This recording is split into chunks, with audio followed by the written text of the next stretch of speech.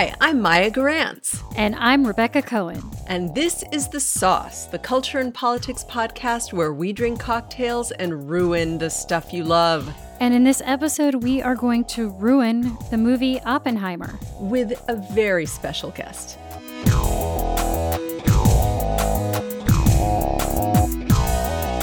But also, I almost feel like we're ruining the white male genius part 753. Right. Like, I feel like this is, that's our job.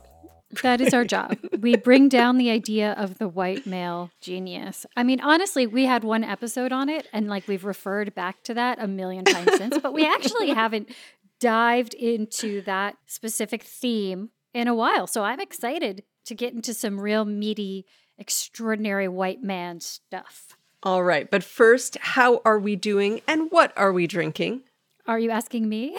I'm asking myself. How am I doing? I'm doing okay. It's the first day of school back at LAUSD in mid-August, which is ridiculous. And I got talked into, when your mom just makes you do some bullshit and it's clearly about her own performance of power and you're like, I'm 46 years old. Why am I still dealing with this? you know that kind of thing. So today I got sort of harassed by my mom into doing house things that I didn't really have time for, but I was like, okay, fine. Wait, doing things in her house? No, in my house. There's a bookshelf in my house, in my daughter's room that she doesn't like. Wait, that your mom doesn't like, not that the daughter doesn't like. The daughter likes it. I like it. It's this Israeli mother. She doesn't have enough to do. She doesn't have enough to worry about. So she worries about the bookshelves in my daughter's room. It's fine. There's a new bookshelf. I wasted a half a day on it. She didn't even do it. She's like, I'll be there and I can help you. So I'll be there all day. So you just can't do any work and because I'll be there helping you. And she just sat there and watched me as I did these tasks that she had sort of harassed me into do. Anyway. Amazing. It's fine. The power of, as Guy Branum says, there's no tiger mom with Jews because the Jewish mother is the apex predator. This is true. Right. I am drinking tequila and lime, and I'm very excited about this episode. Now, Rebecca, how are you doing? What are you drinking? I'm doing great. I'm drinking a drink that I'm going to call the Los Alamos Mule. It's a Moscow Mule, but I added in Ancho Reyes liqueur, which is ancho chili flavored liqueur. And that didn't give it enough of a bite for me. So I added habanero shrub. So it's like a mule with the kick. I wanted to use Sotol as the base liquor because that would be appropriate for the Southwestern United States, but we're out of Sotol. So I just used vodka, which is the traditional mule ingredient. But I like it. It's kind of nice with a little bit of spiciness. Oh, that's good. Yeah, I was going to tell you what I've been up to lately, and then I forgot what it was. So the drink is already working. It's already hard at work. Everything's going well. It's already obliterating your mind. Well, while you continue to be obliterated, I do want to enjoy that one of our listeners was listening to our episode on the Supreme Court and said that it was so good, but it was also so depressing that she had to listen to The Cure to cheer herself up. And and I also want to share that for some reason, my son figured out how to get on our Discord. What? On the Sauce Speakeasy. And I know he is not a patron. So we have to figure that out. We have a security breach. We have a security breach. Figure that out. So while we have a security breach, guys, find us on the Sauce Speakeasy. But then if you want to stay with us after we repair the security breach, you have to become members of our Patreon, patreon.com/saucepodcast, and join us for conversations. And actually, I just very, very briefly, one of our listeners was talking, he started watching this show on Netflix called The Lincoln Lawyer. It's about this do-good lawyer who runs his whole law firm out of the back of his Lincoln car. And he calls back to our propaganda episode where he says the appeal for him touches on the same thing as the propaganda procedurally of having a system where there are skilled law professionals acting in good faith to attain objective justice. That whole fantasy that we wish the real justice system was. Oh, indeed. Yeah. It's true. It's very true.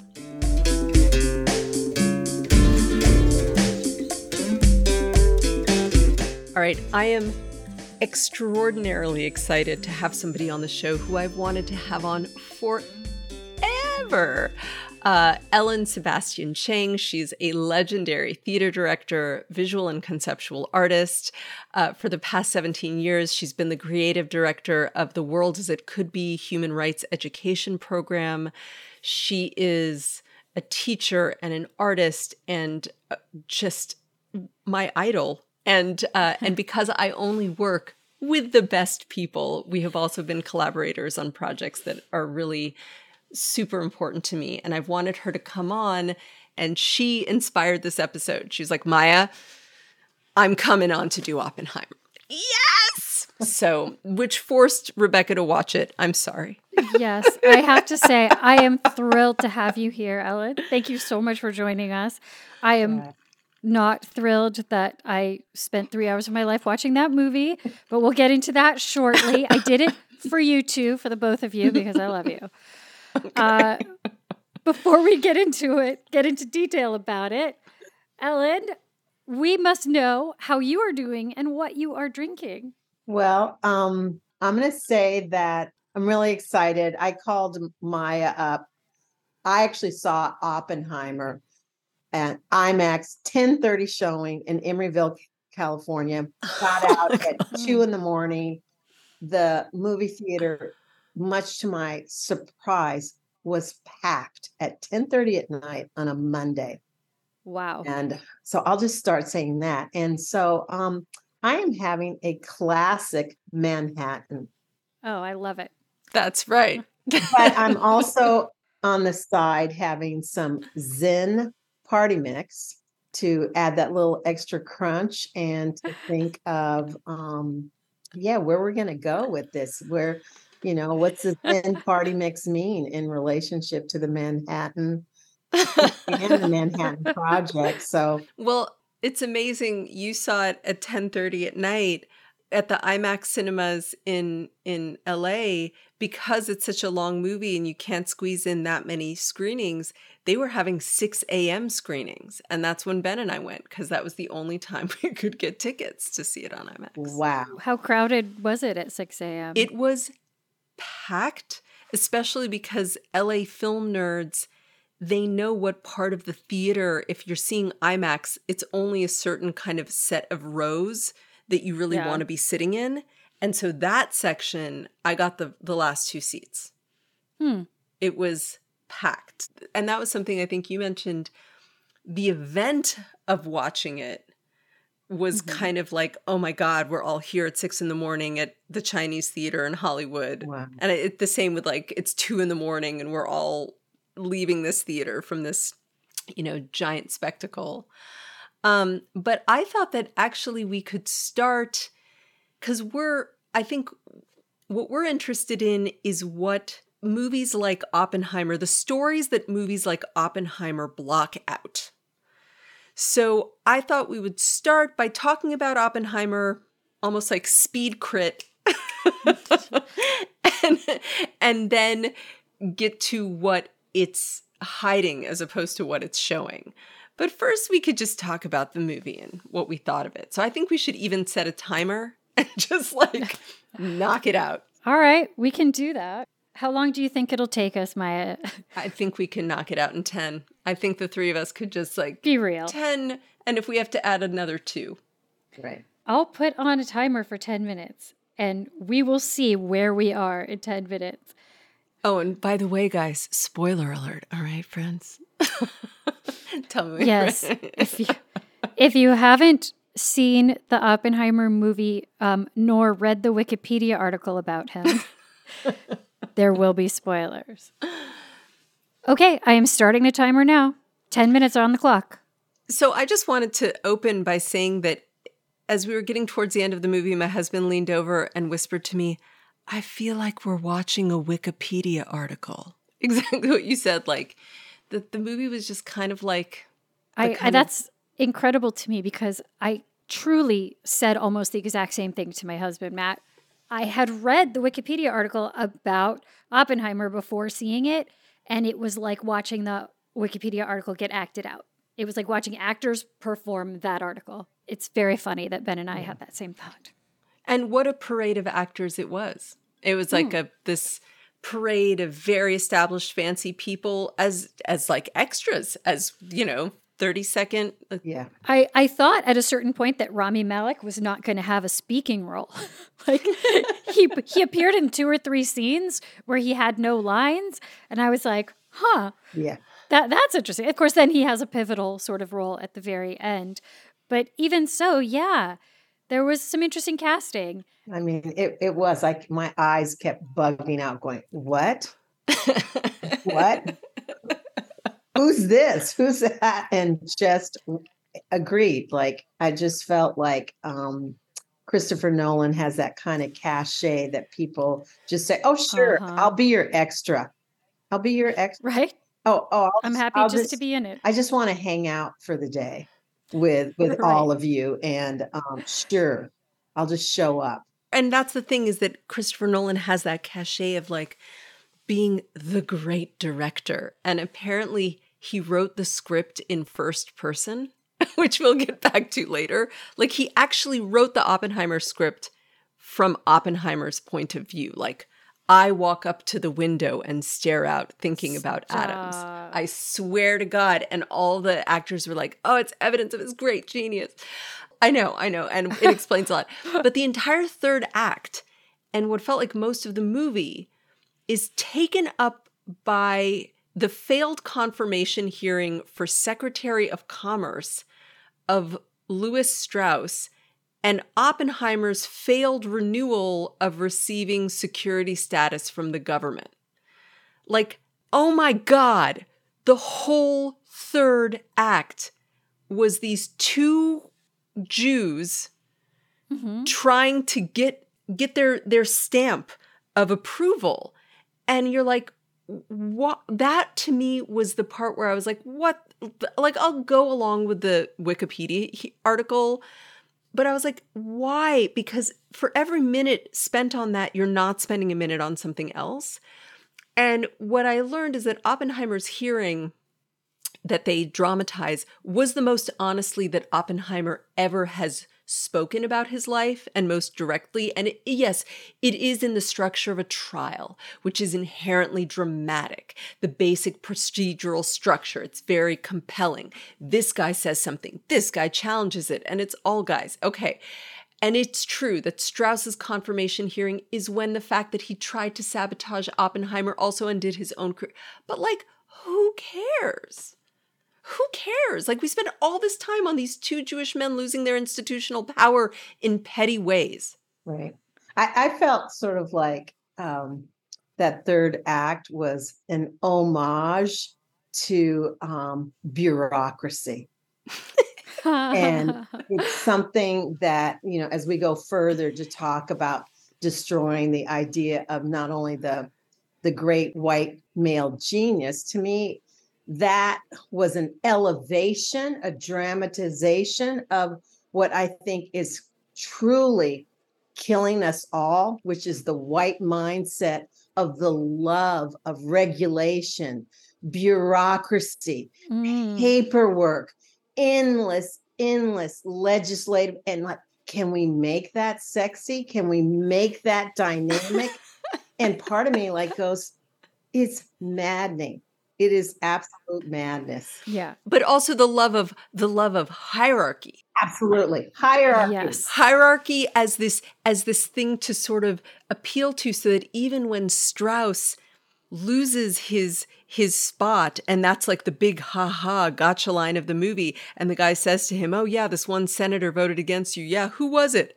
This young guy from Massachusetts, John F. Kennedy. And you're like, because the future president, hierarchy, ooh, like making that very sexy. Yeah. And I also think that the structure of the movie, I think is sort of a piece with a lot of Nolan's stuff, or the way people think of Nolan's stuff. Like his movies are thought of as being these complex puzzle boxes. But the thing is, and I hope I'm not going to offend too many listeners with this, because I know Nolan has a lot of fans, but his movies have always struck me as being movies that are presenting themselves to you as smart, but they're not. They're movies that seem smart if you're not thinking about it too much. Like I remember when Inception came out and everyone was talking about it. Oh, it's so crazy. It's confusing. It's weird. I'm not sure I understood it. And you go and watch it. And in fact, it's completely straightforward. Half of the movie is one of the characters telling you how everything works. Here's what happens. You go into dream level 1, then you go into, if you have a dream in that dream, you go into the next level. And here's what happens if you don't come out. Like everything is explicitly, directly stated. And then the movie proceeds to show you what you were just told. Like those things all happen exactly as you were told they would. And there's nothing confusing or puzzling about it. And that to me is the sort of essence of what Nolan's movies seem like to me. Like in this film, he has these 3 timelines. There's the 1940s Manhattan Project timeline. There's the 1950s security clearance timeline. And then there's the 1960s Strauss's confirmation timeline. And they're interwoven in this way that I think is intended to be complex and maybe confusing. Like you're not going to see how it all ties together, but it's all actually really straightforward. It's just a frame tale with flashbacks. It's just, there's 2 frames in different time periods, but it's not, I don't know. It does come together at the end in the big revelation of Strauss's having sabotaged Oppenheimer's security clearance. But like, by that point, you absolutely know that that's the truth. Like, right. Also, if you've read the Wikipedia article, you definitely know that's the truth. So. But then also, I feel like the Nolan twist where I'm a step ahead of him, because a lot of it is about, you see them being very petty, and you see the petty of I'm not shaking your hand, or all these little games that happen within the hierarchical structure, right? And so I was like, oh, well then is the point of the movie about how these men are playing chess with our very existence, and yet for them it's a bunch of petty bullshit? Like, is that what he's trying to say? And then I was like, no, that's what I'm seeing. Yeah, right. Exactly. That's what you're seeing. It's not what he's trying to say. That's right. Speaking of Nolan and what I find to be some things that are characteristic in his movies, oftentimes in his movies, women are the ones who are like the location of all emotional content.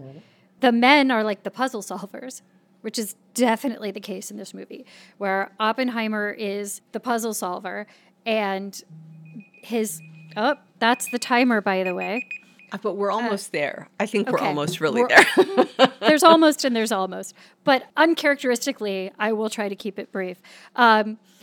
Just that his love interests, the 2 women who are there, Jean Tatlock and his wife, Kitty, they are the ones that have all the feelings. They have all of the anger and the sadness. And there's definitely a thing where Oppenheimer likes sad women. He just seems to find that appealing. But we don't get much insight, if any, into why that would be, because he is kind of almost not a blank slate, but the main emotions he has are basically guilt over Jean's suicide. He definitely feels bad about that, or responsible for that.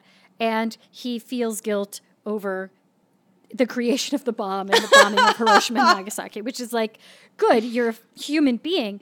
But I think there's something interesting in that the main emotion he's allowed to have is surrounding the idea of responsibility for his actions, the idea of losing responsibility of something he created, where the relationship also is losing responsibility of something he created. It's just on a much smaller scale. No, and it's so interesting that you're saying that, Rebecca, because it makes me think of the focus the brief that was spent upon the crying child, the incessant crying of the child, and then removing that child to another household. And so that's so interesting that you talk about like the women being the emotional catalyst, but I also saw that child that he is a part of birthing into the world,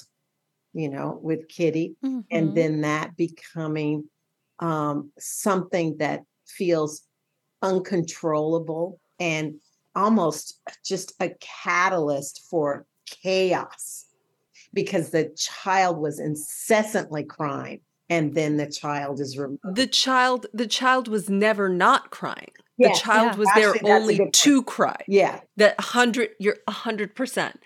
And the thing about these women in real life is that they were actually very brilliant and extraordinary women. All of that was stripped out. There's even this brief mention of this potential affair that he had with the wife of a scientist.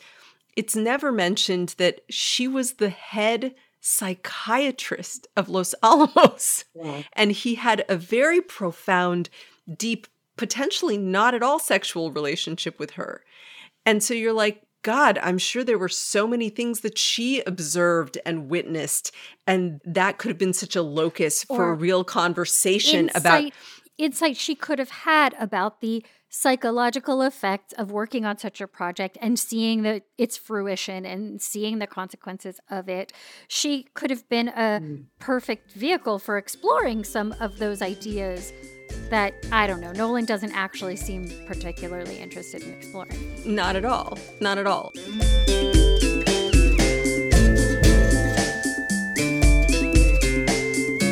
So it brings us to this idea of Oppenheimer as the great man, the great male genius, and how the movie realizes that idea. And I want to quote something that Ellen wrote, because I think that it just nails it. And then we're going to tell you about how they do that, which is the singular genius narrative in storytelling erases the disposable masses and continues to view us as only the support to the values of a hierarchy of who is most valuable. And I feel like that ends up being the theme of the movie. Yeah. I felt like the key for me for seeing the theme of the movie was looking at Nolan's use of black and white versus color film. And I don't know what I was expecting. I was sort of thinking of Oliver Stone's JFK, because I knew going into it that he was going to do that, go back and forth different film types.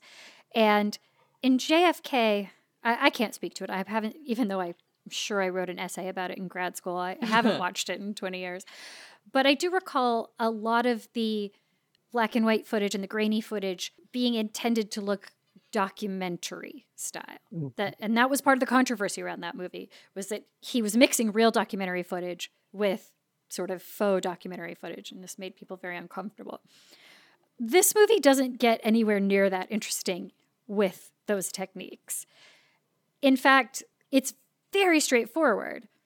All of the scenes that are from Strauss's point of view are in black and white. Even Strauss's flashbacks are in black and white. All of the scenes that involve Oppenheimer, from his point of view, I should say, are in color.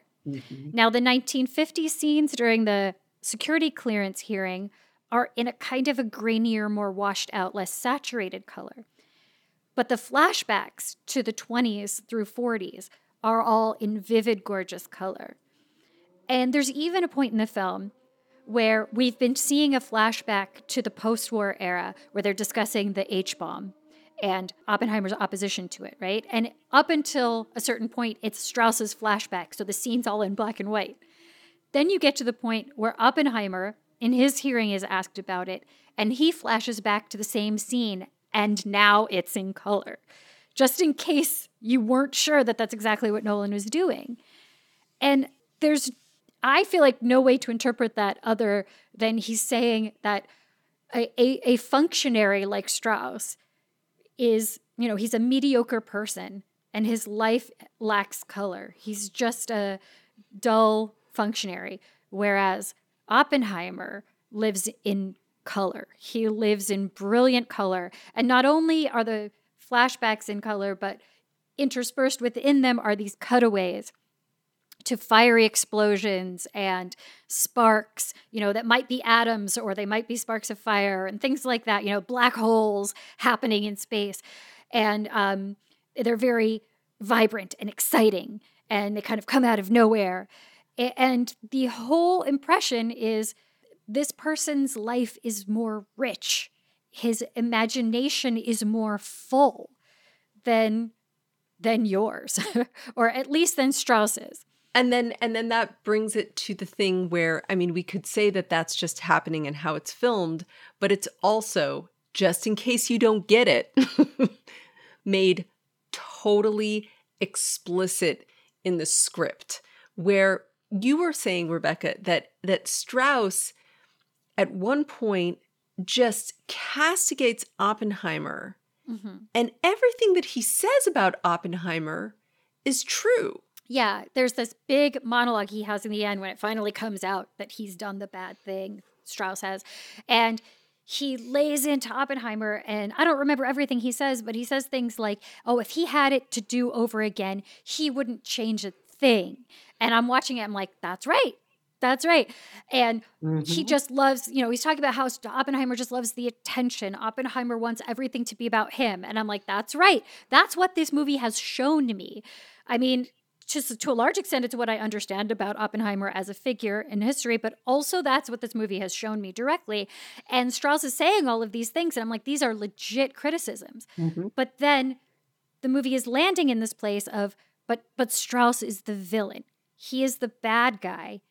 Therefore, everything he's saying can be discounted. We're not to take it seriously because it's coming from this place of envy, of resentment and envy, because Oppenheimer is lauded and appreciated and can do great things, and Strauss can't do any of them. And that line, yes, these people are thinking about more important things than you. That Strauss may be right, and he is, but he can't understand it because he can't think about such important things. He says to his aide, Oppenheimer turned all the scientists against me. That's why Einstein wouldn't shake my hand. That's why he brushed past me that time, right? At the very beginning of the movie. And his assertion is that Oppenheimer said something to Einstein in that moment that turned Einstein against Strauss. And the aide says, maybe they were talking about something more important. And I'm like, there it is. There it is. And then you find out what they were talking about. And it is more important. And it just seems like this is where the movie is landing with this, like, these people are more important. Yeah. Their minds are on more important things. You are petty for caring about anything except the great concerns about the future of humanity. These great men, that's what they concern themselves with. And the tragedy isn't the fucking atomic bomb. The tragedy is that the world only appreciated Oppenheimer when he was useful to them. And they just cannot grasp his greatness. Like, that's the sad story, because Oppenheimer is painted as an artist. Right. He's painted as an artist, not just a scientific genius. It's so beyond that. He's an artistic genius. And that's why we have all these cutaways to the black holes in the fire. And like, that's where the whole IMAX thing is Right. So it's also, look at me, Christopher Nolan, artistic genius, finding ways to communicate this as a cinema maker. That's right. Yeah. And also that, the references to poetry and art and the symphony. And so there's a lot of ways for Christopher Nolan. He is Oppenheimer, in his direction. He is identified with that character and elevating that character. And also, I think what is so interesting, especially about what you're noting there, Rebecca, is that it's how genius, creative, artistic genius is always in collaboration with the bureaucratic, regulatory mundane, yes, genocidal elements of society so that the genius can have the doubt, but the genius is forced to be complicit with the war machine, complicit with the violence, because then that's the role of the Strauss, of the general, is to rationalize, Right. this unbridled violence, and this unbridled erasure of the rest of us, the rest of us. And by doing that, it's excusing Oppenheimer for being a part of that, because he was just the genius. What did I have to do with it? I didn't think about how they were going to use this. And so he gets to sort of be clean of that. I mean, I don't think, for instance, in John Adams' Dr. Atomic, the great opera about Oppenheimer, it's much more about Oppenheimer's as this locus of terrible torment and pain over what he's doing. That's the whole thing. And with this, I don't think it was. I don't think it was. Throughout the entire process where the Manhattan Project is ongoing and the bomb is being invented, there's very little, if any, of that tension or conflict around, should we be doing this? And, to be fair, they were fighting the Nazis, and you're talking about Jewish characters who know what that means in the moment. And so it's somewhat understandable. And then you reach that moment in the movie where Germany is in effect defeated.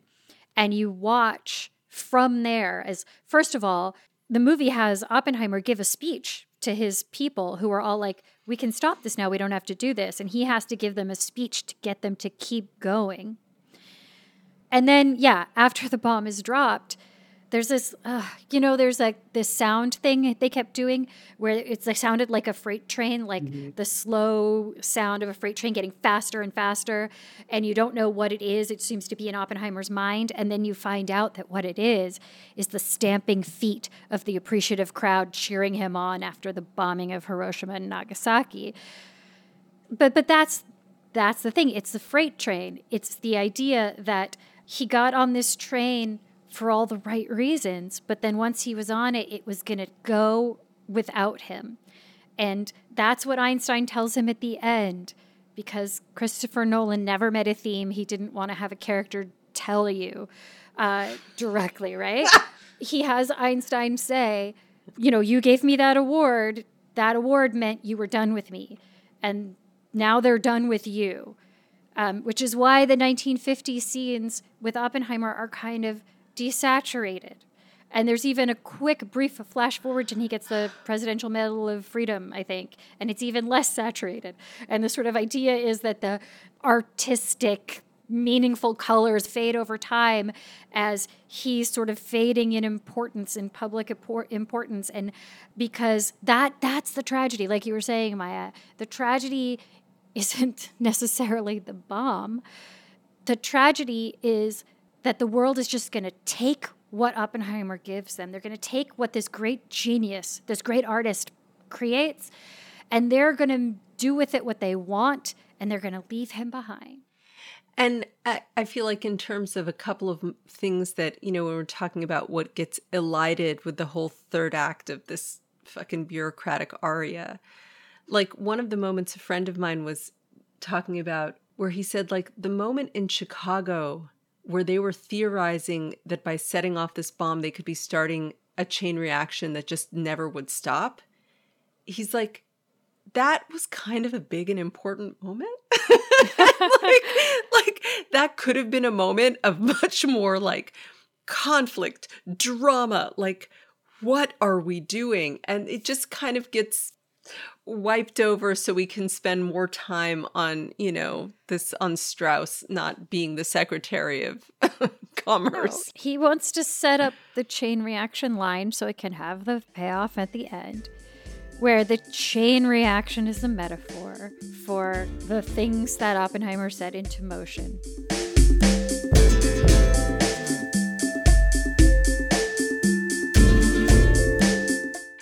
Okay, we're talking about this great white male genius that blocks out, it's like blocks out the sun. He just like explodes all over the place, blocking out all of these other stories. And so let's now talk about what those stories are that get blocked out by this story. Well, I'm going to make it personal right now and very small, small in the sense that it is the small that gets blocked out. And when I saw the film, as soon as I start seeing the, fission and the explosions of these nucleuses and atoms, I found myself weeping because what I saw in those images, I projected onto those images the Pueblo natives in Los Alamos. I projected onto those images the African Americans that were solicited by the government from Mississippi and Louisiana and Texas to migrate to the Pacific Northwest, to an area in Eastern Washington called the Tri-Cities. I started to see my own grandfather in those images and the Black men that I grew up in, and along with the Yakima and the Walla Walla natives. I started to see the files that I had kept on the downwind women who lived in Mesa, Washington, and other parts downwind of Richland, Washington, and going, yeah, the chain reaction of the exploding of the bomb, it is with us. It is with us. It is here every day. Every day there's an explosion and an explosion and an explosion on these very interpersonal levels that we don't connect with the atom bomb, and yet it's there. And this is your family's story. Like your grandparents came to Eastern Washington, and that's where you grew up. And that is where I grew up. And we went shopping at the Atomic Market on East Side Pasco. We got gas at the Atomic gas station. Richland was the rich part and where all the white people lived. And our football team was Pasco, and they were the Richland Bombers, and they had nuclear mushroom clouds on the side of their football helmets, which they still have today. And it became a thing where young people that I was growing up with, that was a goal. That was an aspirational goal, to work at Hanford. Because Hanford was where they were enriching the uranium. Well, yeah, Hanford was built to produce all the plutonium that would be part of the Manhattan Project. And so Hanford, it wasn't until I was an adult a young adult, that I really started to understand why my grandfather, when I was growing up as a child, he and large groups of Black men would caravan to Alaska to build roads between Fairbanks, Juneau, and Anchorage.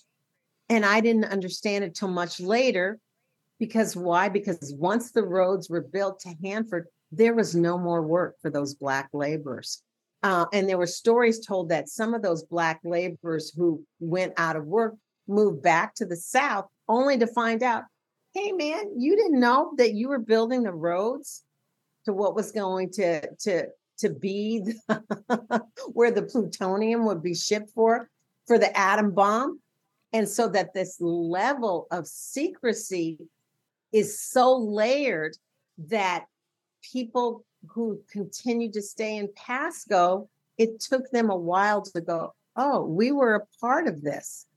We were a part of this. And then what does that mean? And I remember when I would try to tell people some stuff about my childhood, and I said, I remembered when The Simpsons came on, I go, that's my childhood, the nuclear power plant, and in the small town, a nuclear power plant, radiation, the mythology that gets created around it. But it's not just mythology. It's what some people call unreliable sources. that our storytelling is unreliable. It's how my grandmother, who I grew up fishing with, would say, I'm not eating the fish anymore. She said, because one day I was fishing and I caught a fish and I was struggling with it. And she said, and it leapt in the air and I saw flames come out of its gills. And I was like, oh, Mama, really? And then I realized, I think she was telling the truth. Because once I learned about 3 Mile Island and those rivers that would burst into flames, I go, I think my mama wasn't having a religious experience. I actually think she saw that. And so those are the stories that I think are so erased that people don't even believe there's Black people in the Pacific Northwest in Eastern Washington.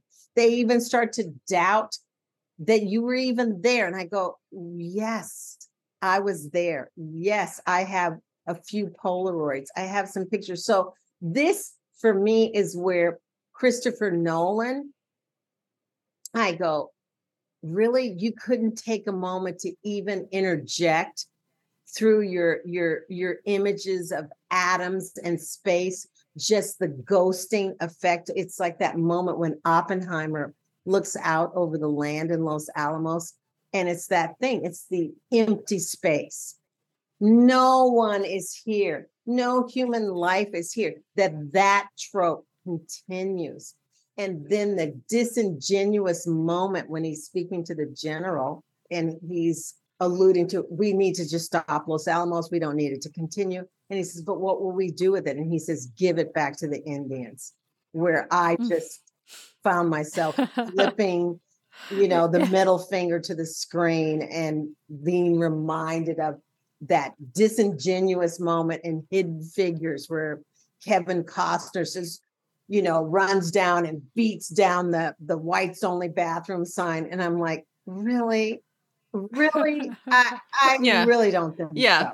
And I wanted to bring up a Twitter thread from a journalist and novelist, Elisa Valdez Rodriguez, who mentions the New York Times review of Oppenheimer and says he served as director of a clandestine weapons lab built in a near desolate stretch of Los Alamos. And she says it was inhabited by Hispanos. They were given less than 24 hours to leave. Their farms were bulldozed. Those families had been on the same land for centuries. Oppenheimer's crew shot all their livestock through the head and bulldozed them. People fled on foot with nowhere to go. They were money poor, but they were land rich, but then their land got seized by the government. And she says all the Hispano New Mexico men who were displaced by the labs were later hired to work with beryllium. The white men got protective gear, the Hispano men did not, and they all died of berylosis. And these were U.S. citizens. That's right. They had their land taken, their animals killed, their farms bulldozed, forced to work for the people who took everything from them, and then killed by those people. And so she's talking about the story of Loida Martinez, who was a whistleblower whose family's land was seized. She ended up working there. She saw these Hispano men who the lab killed, and so she started filing class action lawsuits. Another article that we found were about the downwinders from Hanford and also from Los Alamos. All of the people who were downwind of the Trinity explosion site who, 10, 20 years later, they all got cancer and died. None of those stories are there. And it's amazing as you're talking to me about growing up near Hanford, how the whole complex mechanism of that gets reduced in the film to the marbles that he drops into the glass jars of how much they're managing to extract, or like we have until they have enough to actually make the bomb. Yeah. Oh, that's a great point, Maya. That's a great point. The marbles. Yes. One of the articles that it was written in Axiom called A People's Truth, the Hanford, about the Hanford site and the downwind people, women especially, and the farmers. And I love this quote. There's some truths that most people don't believe, not because they are not true, but because, like the mythical prophet Cassandra, society is resistant to them. And Hmm. I think that what a film like Oppenheimer actually does is it keeps us enamored of war. It keeps us enamored of the rationalization of war. There'll always be a Nazi. There'll always be a communist, and it never strategizes against fear. It always Mm-hmm. reinforces tribalism and fear. So, yes, there are Nazis, and I am a Jewish genius. And Mm-hmm. I do not want to see my heritage, my people, my lineage wiped out. And of course you don't. And I go,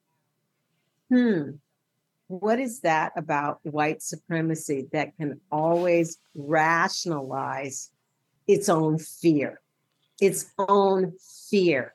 And in the movie itself, and this was the point that I actually got so angry, is that in Oppenheimer, even he cannot imagine the devastation until he imagines it on his own people.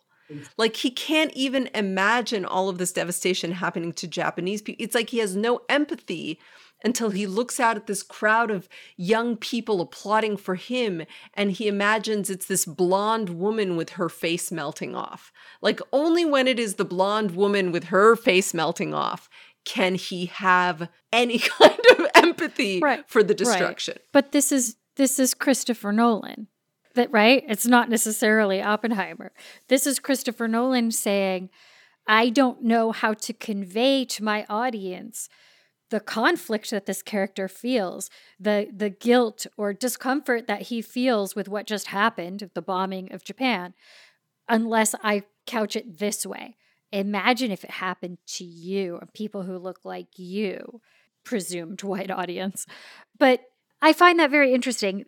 The way that it purports to be, I think it's trying to be a film that's complex and dealing with like the complexities of the issue of weapons of mass destruction, right? The film's not coming down on this like really clear, rah, USA, we did the right thing. No. Everything's fine. No, it wants you to sympathize with Oppenheimer's at least ambivalence, if not outright guilt around it. And yet, Nolan doesn't show you the actual devastation of the actual bombs that were dropped. And that's a choice. And I've read plenty of reviews that have rationales, you know, the idea that there is pleasure in seeing something portrayed on screen, and that somehow if you even portray it, then you are not properly honoring the horror of it. Mm. You know, that's an argument to be made. I mean, it's a conversation to be had, but I think it really bears discussing because it's a choice. He made a very distinct choice there to be like, I'm not going to show that horror. And then the other horrors, like Ellen, all of the stuff you've been talking about that he doesn't show, it's worse because the audience can be aware, will walk away going, why didn't he show Hiroshima and what happened there? That was a choice. But those other things are things most people don't even know about or think about. Those are stories that are lost. They don't know about the downwind women of Mesa and Prosser, Washington. No, when I was in my late 20s, I went to a couple meetings and they were starting a class action suit against Bechtel and Hanford. And part of it was about livestock. They were showing images of lambs, a lot of lambs born without eyeballs. And when I knew that I did not have the stomach and perhaps at that time the maturity to really navigate something that happened, so when one of these women said, and here's a photograph of, I just want to cry every time I remember the image of her showing her child that was born with no eyes. And then this is something I recently learned through reading this Axiom article that I quoted from, was that the Pasco slaughterhouse, which was biking distance from the little house that I grew up in, and we as kids would go over there to the slaughterhouse, would have governmental forces coming every couple of months and years and actually taking livestock out, newborn livestock, and doing autopsies, I guess it's called, on the organs that were deformed. And so I had no idea about this until literally 2 weeks ago. Oh my God. What's amazing? It's making me think of, because I think that those stories are never told. What is the one time that I can think of a film that tells that story, that kind of story, is Erin Brockovich.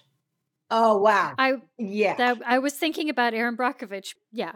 And again, but it has to be set up as a legal procedural. Right. Yes. Where the leader is a white woman, and she's a white woman who gets to be an outsider because she's kind of like, quote, white trash, like whatever. She's like a lower class white woman who ends up coming into this legal setting and mastering it. But that's the only time that we have that story, when it centers her and her increasing procedural skill to then share that story. But also Mark Ruffalo's Dark Waters.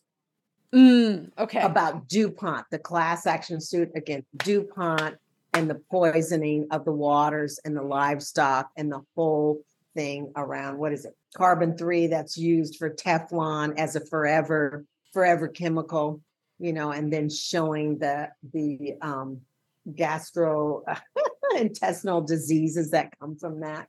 Yeah. And when I watched that film, I was like, oh, I use Teflon. I should. Right? I used that frying pan and then had two children. I used that frying pan until my close friends, Sandy's dad says, who was with OSHA, said, throw that Teflon away, It's like, it's going to kill you.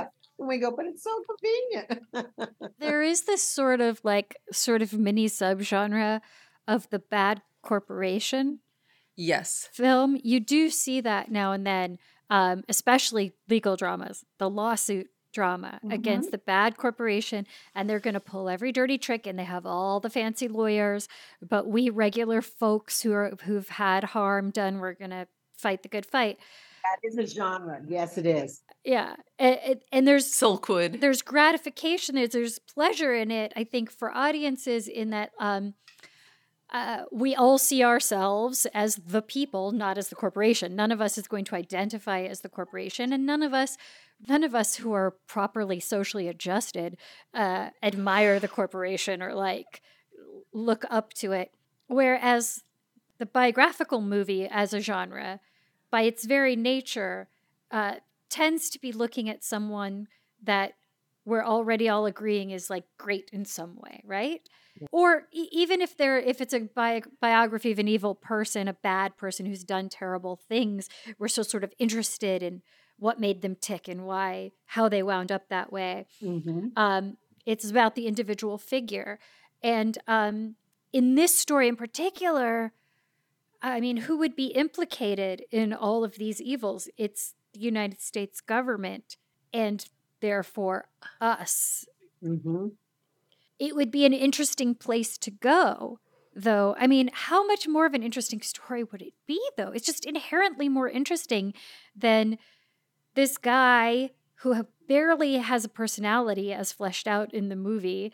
His personality is that he understands quantum physics. Okay, but then how limited is Nolan's imagination then, that in this moment, this is the version of the story that he tells? Because I feel like all the stories that we're talking about that fill it out, because I feel like if there's anything about this moment of horror that we're living in, of ecological devastation that we're living in, but also this moment of, Me Too and March for Black Lives and all of these histories, previously forgotten histories, being made public and understanding the world in a completely different way than the kind of white supremacist focused history that we were told. Or the great individual, the idea that history is a succession of great individuals doing great things.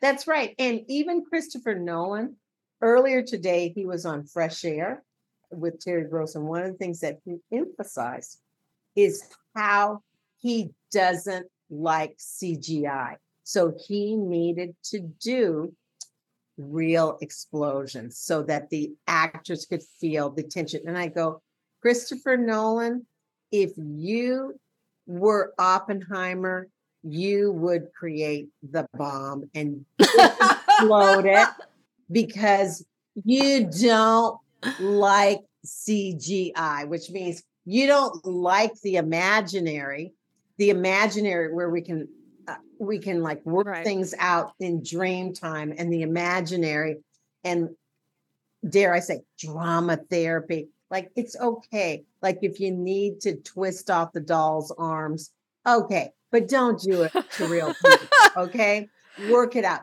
Take a hammer, go out in the backyard and like beat on a piece of plywood with a nail. But that's totally like Jeremy Strong in Succession, who apparently when he was in that movie about the Chicago 7 or whatever, that he asked the director, like, for the big scene, the big crowd scene where the police, whatever, that he's like, do you think you could use real tear gas so that we could all really like feel what it was like? And it's like the famous Dustin Hoffman story when he was performing with, Laurence Olivier, and Dustin Hoffman's like running around the set 20 times. And, and Olivier's like, my dear boy. Man. Yeah. Yeah. My dear boy, it's called acting. Yeah. Like, there's the human capacity for the whole movie's about the human capacity for imagination. Like, really, you have very talented actors, and they are very talented. I'm sure they can go there. I'm sure. Yeah. And so it's, I think someone like Christopher Nolan for me becomes a little bit like I say, you can't use your imagination to think out of a different way to show us the bomb. Sit with it longer, dude. Sit with it longer, dude. And keep saying, what is a bomb? What is a bomb? What is it? What is it? What is it? And then keep asking the question until something that is not as destructive becomes your metaphor. But directors like him, as my grandmother used to say, oh, you just put it flat on my head. It's just flat on my head. It's what you were saying earlier, Rebecca, about Inception. It's like, in fact, it's not a puzzle at all. You just tell us, you go, here's what I'm going to do, but I'm going to scramble it in a way that I'm going to make you think. You're so smart.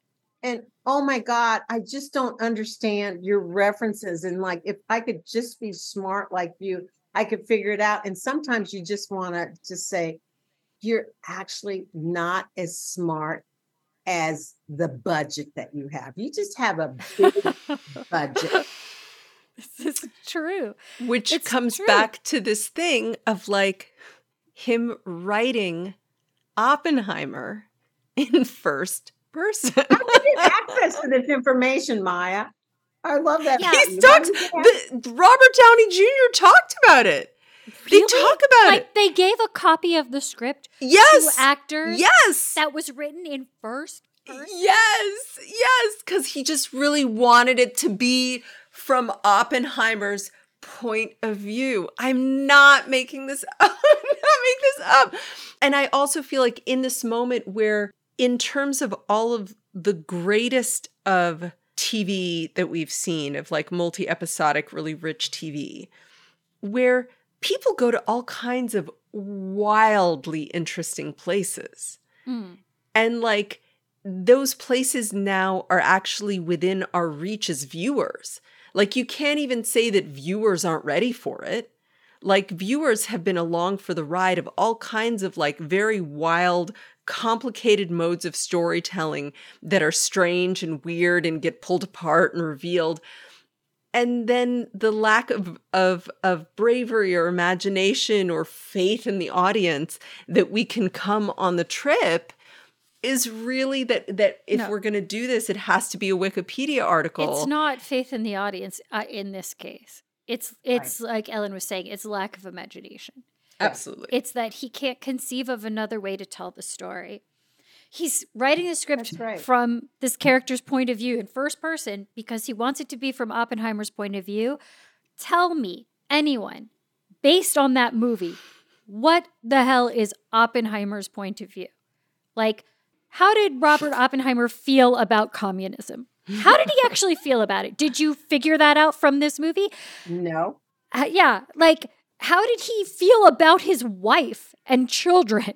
Is it clear from this movie? Like, the baby cried a lot. They cried a lot. They were pretty noisy. Like, they were pretty noisy when he was trying to have his big thoughts. It was a little noisy. In the scene where he meets his wife, she says, I'm a scientist, or I was a scientist, and now I'm a housewife. And she's clearly upset about it. So what does he do? He marries her and gives her babies. Makes her housewife. And then she becomes an alcoholic and clearly hates being a housewife. And like, did he have feelings about that? Did he have thoughts about that? Did he care? I'm not expecting to hear her thoughts and feelings by any means, That's like, I get it. That's not going to be part of the story. But for a movie that is ostensibly about him, like, what insight into him are we being offered? What point of view on Robert Oppenheimer is Nolan giving us? There's like no point of view here.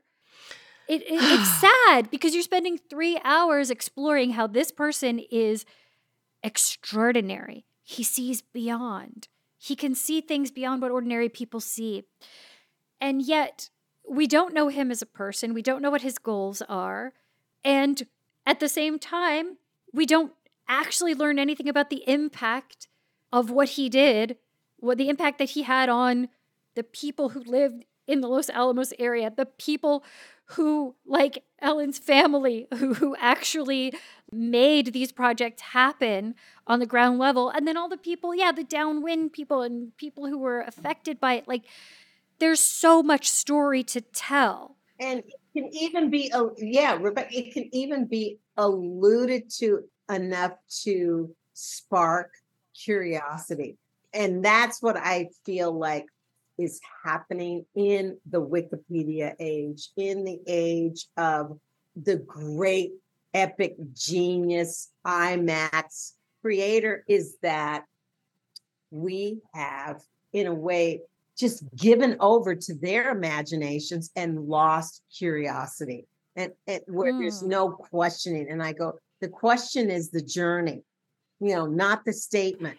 Also, in terms of striking visuals that could have taken literally 5 seconds, visuals of them building this town and shooting cattle in the head, like, that's a fucking visual. I mean, I don't know. And then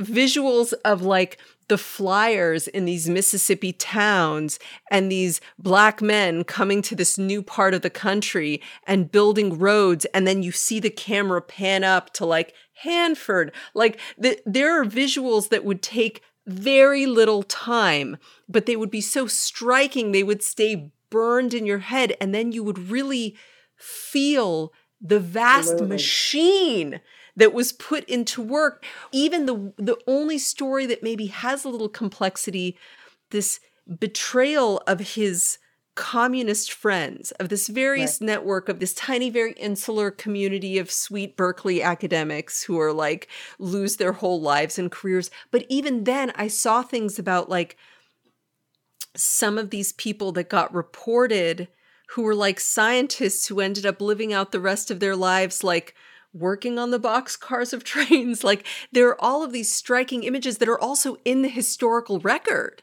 that like it wouldn't take much time. It wouldn't to frame that. And then you have this much richer world that you're in and it's not there at all. Yeah, absolutely.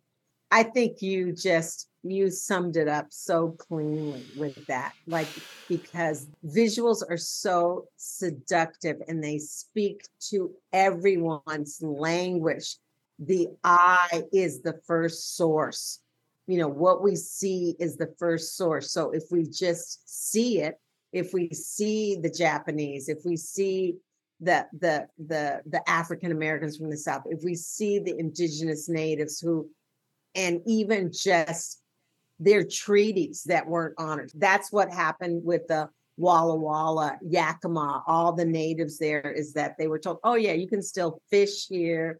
You can still do rituals here. And then a year later, it's a barbed wire. Exactly. And then like you see them sign that, and then you cut to just the streaming out of the waste into the water. Like these are all beautiful images. It's not like they're boring stories you have to put in because they're good for us and they're nutritious. Like, no, those are actually way more interesting than any of the other visuals. That's right. And it actually makes Oppenheimer more complex, makes the person more complex. Well, thank you, Ellen, so much for coming on. This was perfect. Maya, Rebecca, this was perfect. So much. Yeah. And we'll always have you on for anything. If there are any problematic faves you want to ruin, we are super ready for you anytime. I hope now that I don't need any co-signers on that reputation. What are some of your problematic faves, Ellen? I want to know. Oh God. I mean, come on. I'm problematic because I'm sort of living in this world right now where I'm just like going, oh, as artists, we are potentially some of the most dangerous people in the world right now to do. And I'm always like being problematic because I'm talking about, do people understand the difference between life and livelihood? And that, yes, that somehow we're just shackled by our livelihoods, which make us rationalize things that slowly, like radioactive material, just slowly kill us, slowly. Yeah, so those things are interesting to me, and how I go, yeah, when are we going to start to really talk about class, that class has become absurd? And as I joke and I go, and here's the thing, once you sit in first class long enough, you start looking back at coach and going, I'll send you back some cocktails. I'll throw some peanuts or maybe, some wet naps back there, but I'm not coming back there, because convenience and comfort, even though we're like all about get out of your comfort zone. I go, are you kidding? When am I ever in my fucking comfort zone? I want a comfort zone. Please, give me a comfort zone. Please, I'll take every comfort zone. All right, I love y'all. Thank you for having me on. Oh my God, we will have you on every time you see something and you're ready to just break it the hell down. We are ready to have you on. I'm telling you, I'm such a lightweight. One Manhattan. It's a strong drink. When all is said and done, though, I'm kind of glad I saw Oppenheimer just for the opportunity to tear it apart with you ladies. That made it worth it. Thank you.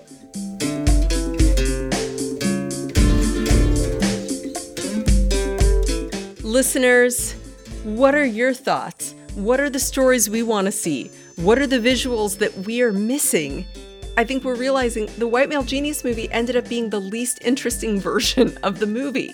So we want to know what the pictures are that we want to see, and we want you to come to our Patreon, which we're going to resecure because it got broken into by my son.